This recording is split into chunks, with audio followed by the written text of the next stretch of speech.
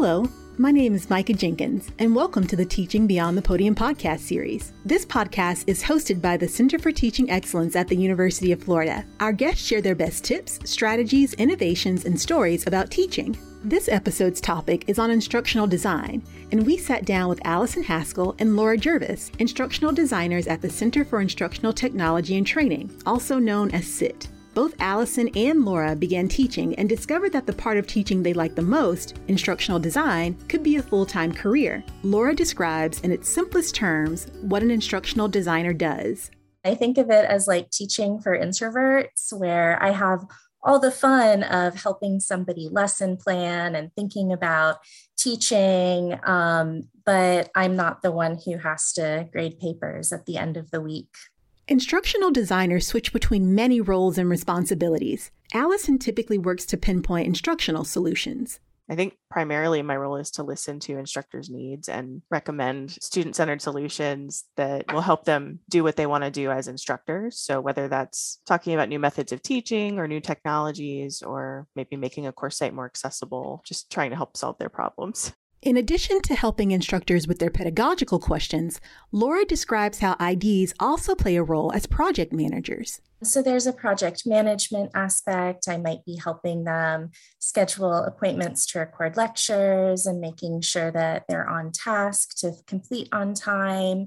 I also will advise them about pedagogy and best practices.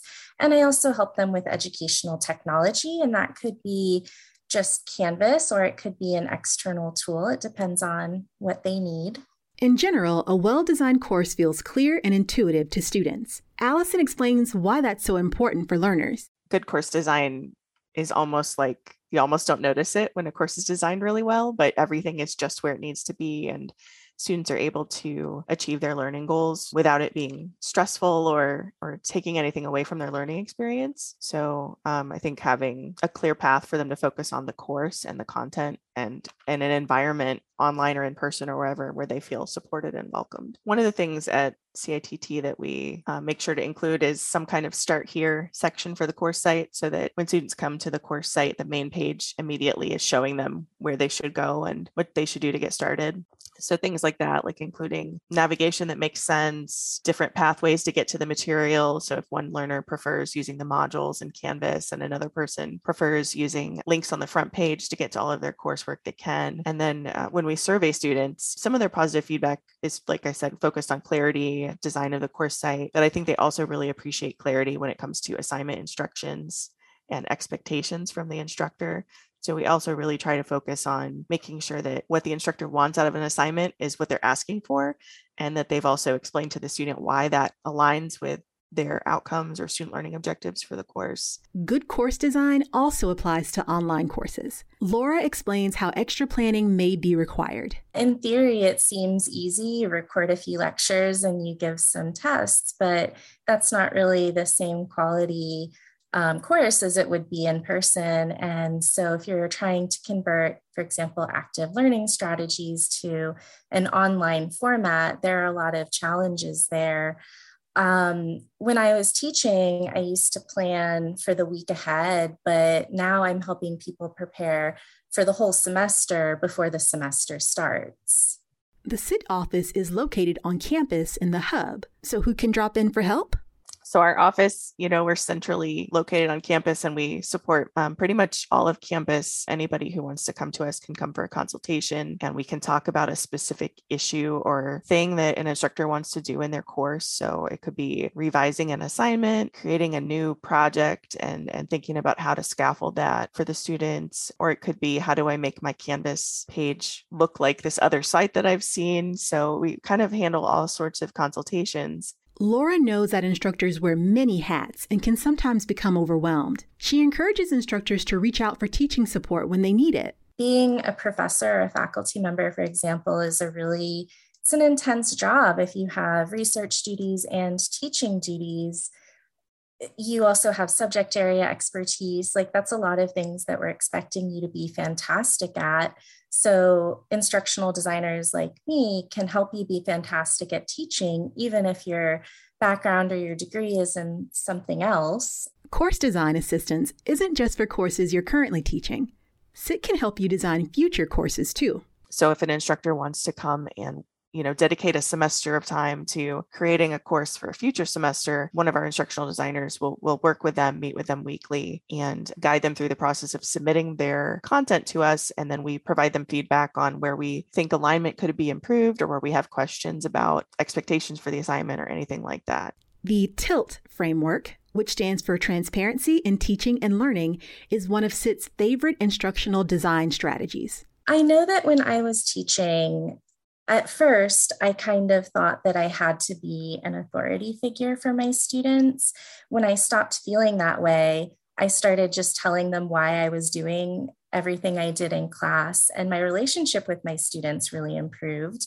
But their learning also improved because they didn't sit around thinking I was giving them busy work. Even if we had an assignment that I knew might feel a little bit boring, I would tell them why it was important, and that would help them get through it. So I think that having a really clear purpose to assignments is a big help in that. There's something called the TILT Project. Their website is tilthighered.com, and they ask instructors to have a 3-part assignment instruction. So the first part would be the purpose. The second part is the task, and then the third part is criteria.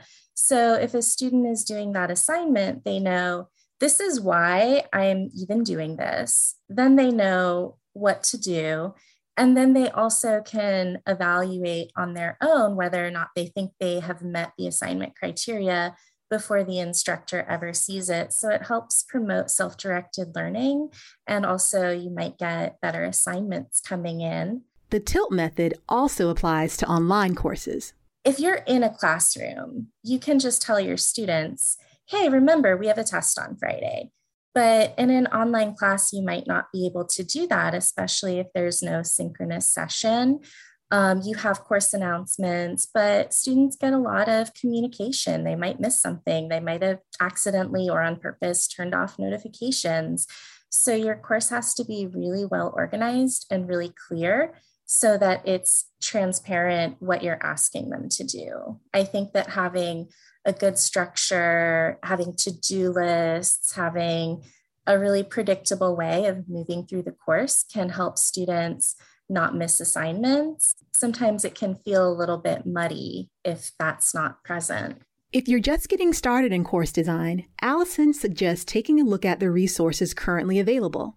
Explore both the CTE and the CITT websites and see what resources we have available to just use when you're ready for them right away. And then also to talk to some other instructors that are teaching online and enjoying it or being successful at it, and find out what they did first and what they liked. And then I would say when you're ready to start designing a course, that's probably the time to reach out and ask CITT when we could work with you to develop a course. Instructional design help may be even closer than you think.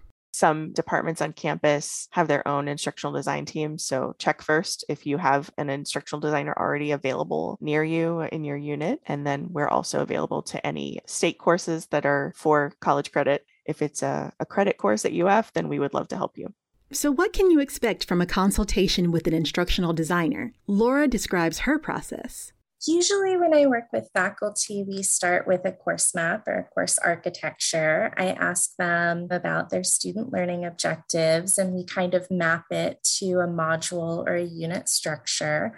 I always use modules because that's the terminology that Canvas uses, but you might call it a unit or a chapter. I ask instructors to then kind of go module by module with me. They'll show me a module outline page that will have student learning objectives. It will have a to-do list. It will have reminders. It will have links to assignments and things like that. And they'll also give me assignment instructions. Sometimes they'll give me PowerPoints for lectures that they want to record, and I can help them make sure that their PowerPoints are more accessible to students with disabilities before they record. And I kind of evaluate their material with an outsider's perspective, and I can help tell them if there's something that's confusing or something that's missing. Sometimes it's just nice to have a fresh pair of eyes look at something because you get so used to it. You've taught it for 3 years now. You know what this assignment should be. but I can show you what it's like for a new person to look at it and say, that part actually might be a little confusing. The UF plus Quality Matter standards offer a framework for great online course design at UF. SIT can help make sure your online course meets these standards, and you may even be rewarded for it by participating in the Pathways to Online Teaching Excellence course reviews with the Center for Teaching Excellence. We use it for every course we develop, and we recommend that anybody, even if they're not working with us, use that as their sort of guide for how to create a course that's going to be high quality. One thing we always try to do is make sure that all of the instructors, when they develop their courses, they're meeting those UF plus QM standards that are so helpful in making sure that our courses that the students take are really high quality and meeting those expectations that we have for online learning. Whenever we get a course that is really just like checking all the boxes and is just fantastic, we try to recommend that course be nominated. We have had courses that have been developed at SIT and then have later won those awards and distinctions. So that's been fantastic.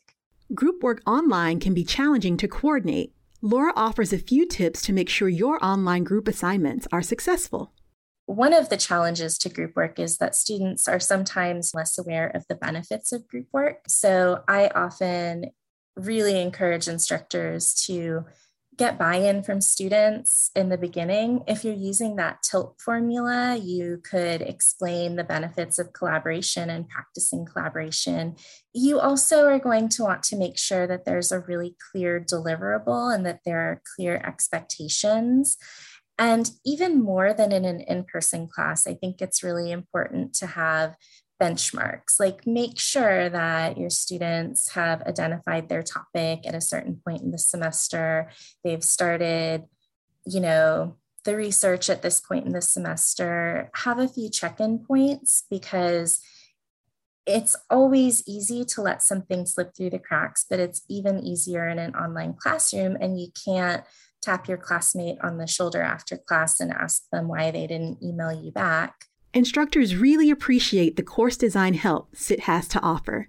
So I think most of the time we get really positive feedback from instructors who have gone through the full course design process with us. They also like to tell us that it was a lot more work than they were expecting, which I think is very fair, because we really do put a lot of time into the development process, and it is a weekly meeting and there's always something to do for every week. So it's, we're helping instructors sort of stay ahead of the game so that they're not then trying to create content right before having to teach it, but it's really a lot of work. But I think it also really pays off, and they're very appreciative and they feel supported in trying to do new things and be creative in their teaching. So, I think one of the things we do is try to make it feel safe to try something new, and support the instructors through the semester as they're doing that, and help them adapt if they need to.